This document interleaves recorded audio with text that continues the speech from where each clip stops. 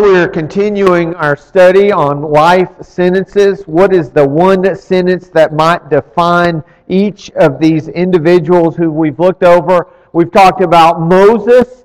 In his epitaph, his life sentence might be the most humble man. Of course, Joshua is strong and courageous. And last week we spoke of Naomi, and she just did her part. Well, this week is kind of almost part 2 of the Naomi story, because as we talked about last week, Naomi's story really is within the story of Ruth. And I want to spend a little bit of time talking about this kind of ex-daughter-in-law and her role and what she did and how she will be remembered. As we talked about last week, Naomi falls on hard times, to say the least. She's lost her husband, she's lost her 2 boys, she's in a foreign land, and she just basically says, I have nothing. Don't call me pleasant, call me bitter.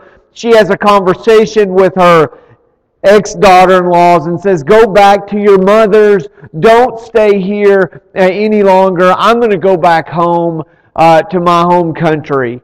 And they say, well, we should stay with you. And ultimately, Orpah is going to leave, but Ruth stays with her. And these are the famous words that Ruth shares that most of us have heard so many times. It says, don't urge me to leave you or to turn back from you. Where you will go, I will go. And where you stay, I will stay. Your people will be my people, and your God, my God. Where you die, I will die, and there I will be buried. May the Lord deal with me, be it ever so severely, if even death separates you and me. Such an amazing statement, such loyalty by a young lady who didn't owe Naomi anything.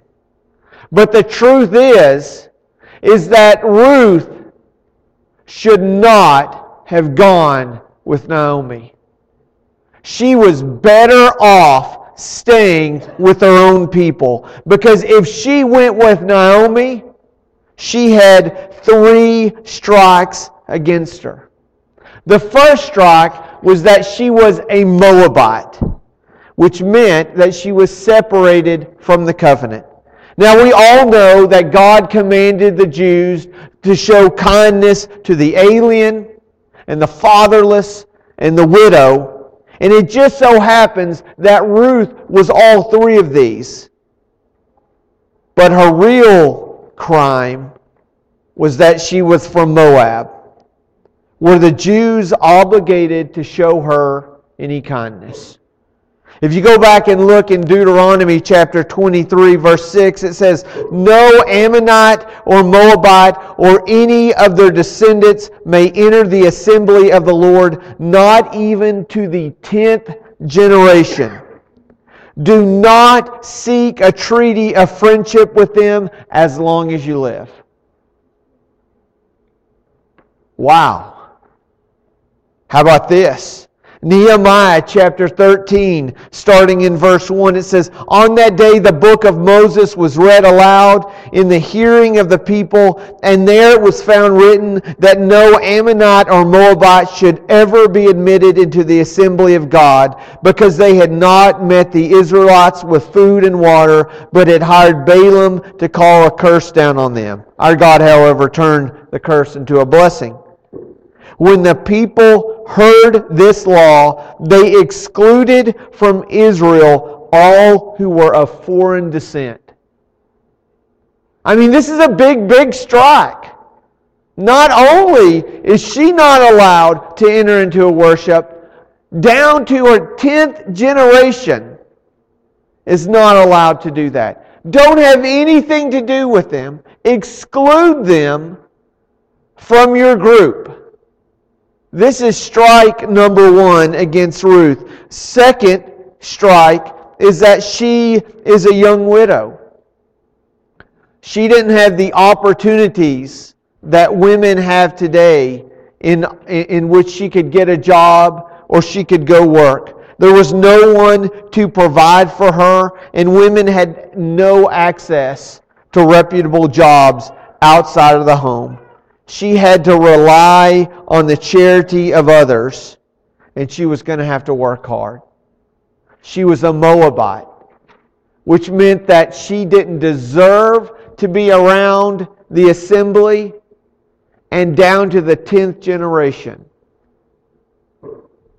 Her child's child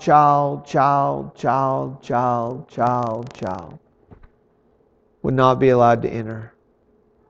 And on top of that, she was a widow. And third, of course, is that she had little hope of any future. This young woman was at best damaged goods. You couldn't even call her a second-class citizen. Who would marry a hated Moabite? Ruth, stay home. It's better for you. And maybe Naomi understood this better. Maybe when Naomi talked about home, she didn't say, oh, by the way, we hate the Ammonites and the Moabites.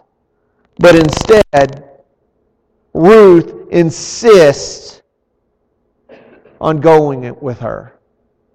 She could have stayed with her family, with her people, with her gods, and with hope of a future. But she gave all of that up. And no one would tell her that this was a good idea. Not even the one who could have benefited from her. Naomi would have loved to have Ruth with her, but she understood the sacrifice that it would take. And even Naomi said, don't go with me. But see, what we learn from Ruth is that God uses ordinary people like Ruth and like us to achieve His extraordinary plan. You see, the thing is, Ruth is a woman of noble character.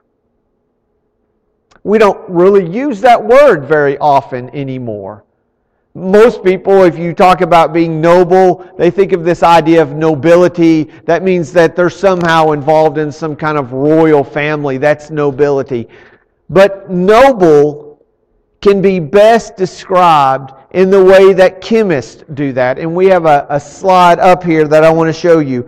In chemistry, the noble metals are metals that are resistant to corrosion and oxidation in moist air. You will recognize only few of the 8 noble metals. Can anybody name all 8 of them, by the way? Probably Harold Brown can. Beside that, the 8 noble metals are silver, gold, platinum, and of course, ruthenium. Isn't that odd? That Ruth gets a metal named after her? Now, you go back and look and they'll say, well, it has more to do with Russia because that means that's Ruth and that's noble. But I just love the idea that ruthenium, and I have no idea what ruthenium is. It has something to do with platinum, and they mine about 35,000 tons a year, and there's more than I would know what to do with. They put them in circuit boards. But here's what's interesting about metals and what makes them noble and what makes them not noble. Okay? You know this. You know what happens when you put a piece of metal that's not noble out into the elements. What's going to happen to it? Rust. The fancy word is oxidation. When the elements around it, when the surrounding elements get in or near those metals, it starts to cause corrosion. Now, what's unique about these 8 noble elements is that regardless what is around them, they do not change. Think about that for a moment. What makes gold and silver and platinum and ruthenium so precious is that they are not changed by their circumstances. This is the story of Ruth. she is not changed by her circumstances. Think about why she chose to follow Naomi. Why would she do it? She has nothing to gain from it. If there's ever a time when somebody should bail from their mother-in-law, this is the perfect one. She has no ties, no reason. It will not benefit her. She is going to stay with Naomi because she knows that's the right thing to do, even if she's not going to benefit from it. In that whole statement where she says, where you will go, I will go, and your people will be my people, and your God will be my God. She never says, and by the way, when I show up in your hometown, I may meet some hunk of a guy there, and we may get married, and I'm going to have a child, and that child's grandchild is going to be King David. That's why I want to go with you. She never says that. She never has this great plan for herself. All she says is, I'm going to do what's right regardless of the circumstances. Whether it benefits me or it doesn't. I'm going to show character because that is the right thing to do. You know, several years ago, I read a book by Randy Harris, and within that book, he made a statement that really has stuck with me.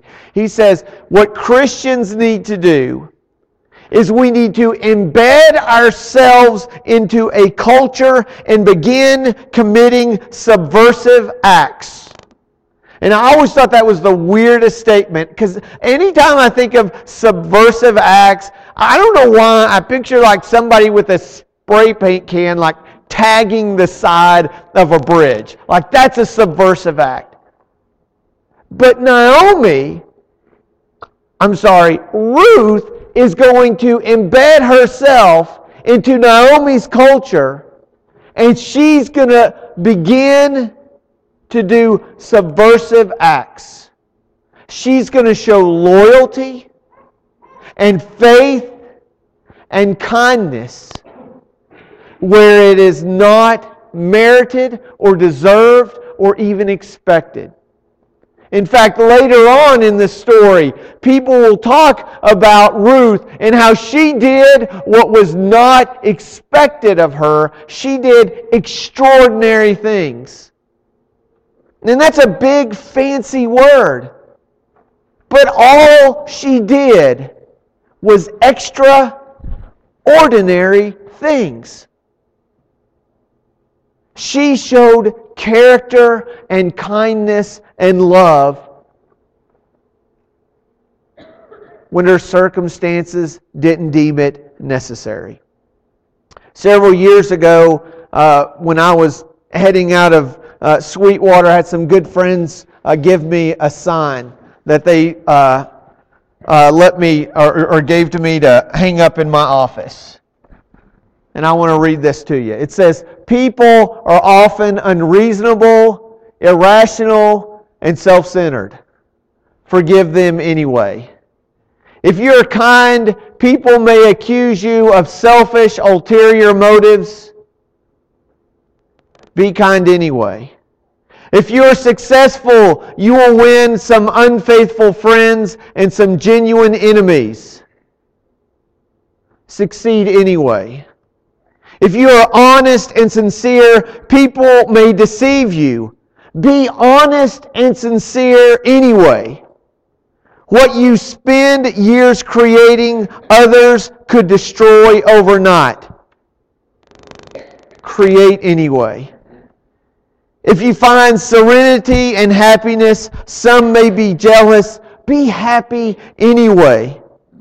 The good you do today will often be forgotten. Do good anyway. Give the best you have, and it will never be enough. Give your best anyway. In the final analysis, it is between you and God. It was never between you and them anyway. I have this hanging in my office and I look at it quite often. These are the words of Ruth. This is her story. If she chooses to go off with Naomi, there's a high likelihood that she will be an old widow who is unloved and dies in a foreign country all alone. And she says, I'm going to follow her anyway. And if by going there she's treated unkindly and she's left out to starve, she says, I'm going to go anyway. Each one of us are called to do extraordinary events.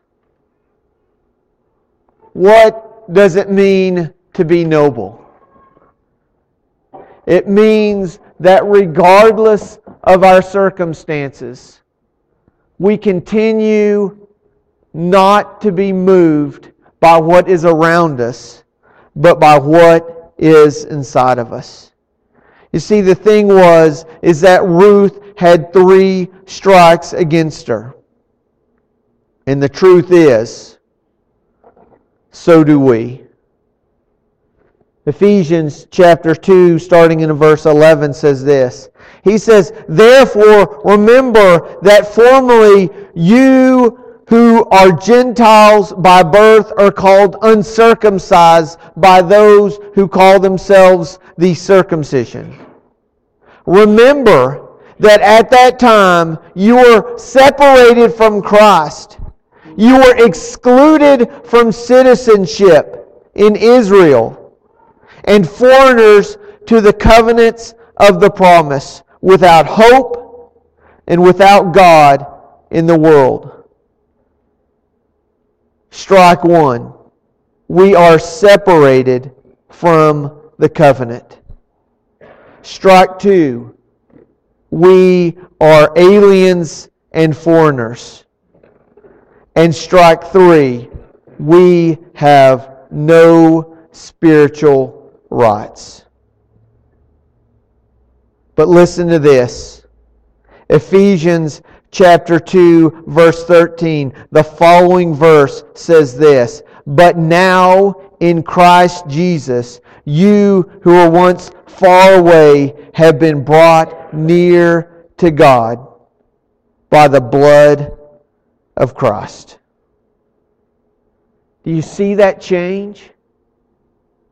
That God is the one who redeems us.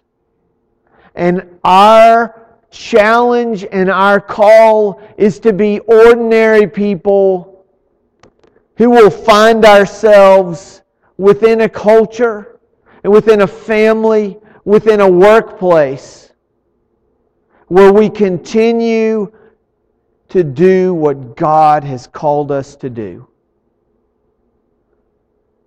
I want us to remember this, that your faith and your character is not based on your circumstances, your education, your family, your bank account, or your opportunities.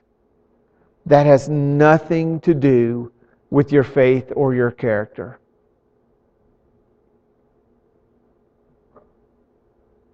A woman who lost her husband and had an opportunity to go back and make her own life said, you know what? I'm going to show faith by doing just a little extraordinary act.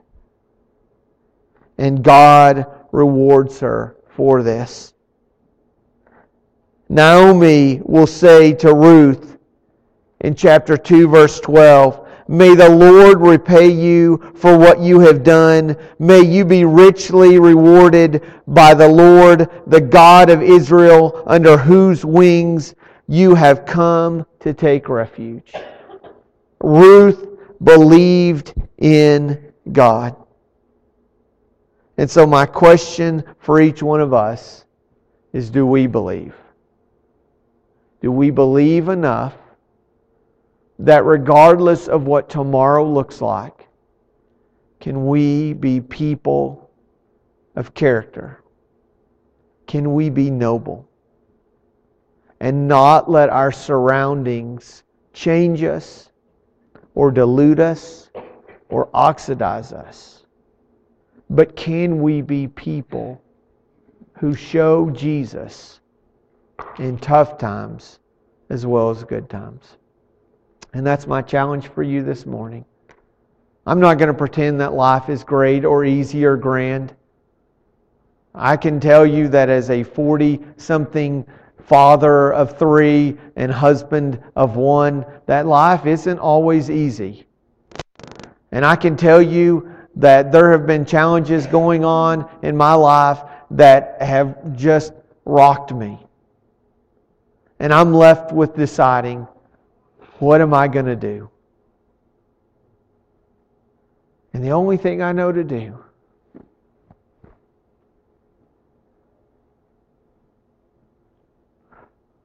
is seek the shelter of a God whose wings will cover me. And I'm asking you to do the same thing. That we can trust in God and we can continue to live out His plan.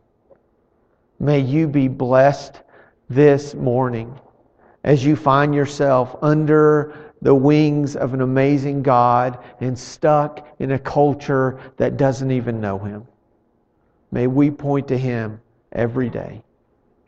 If you need protection, salvation, and deliverance, if you recognize that you need that Redeemer just like Ruth, my encouragement for you this morning is that you will come forward and join us as we stand and sing.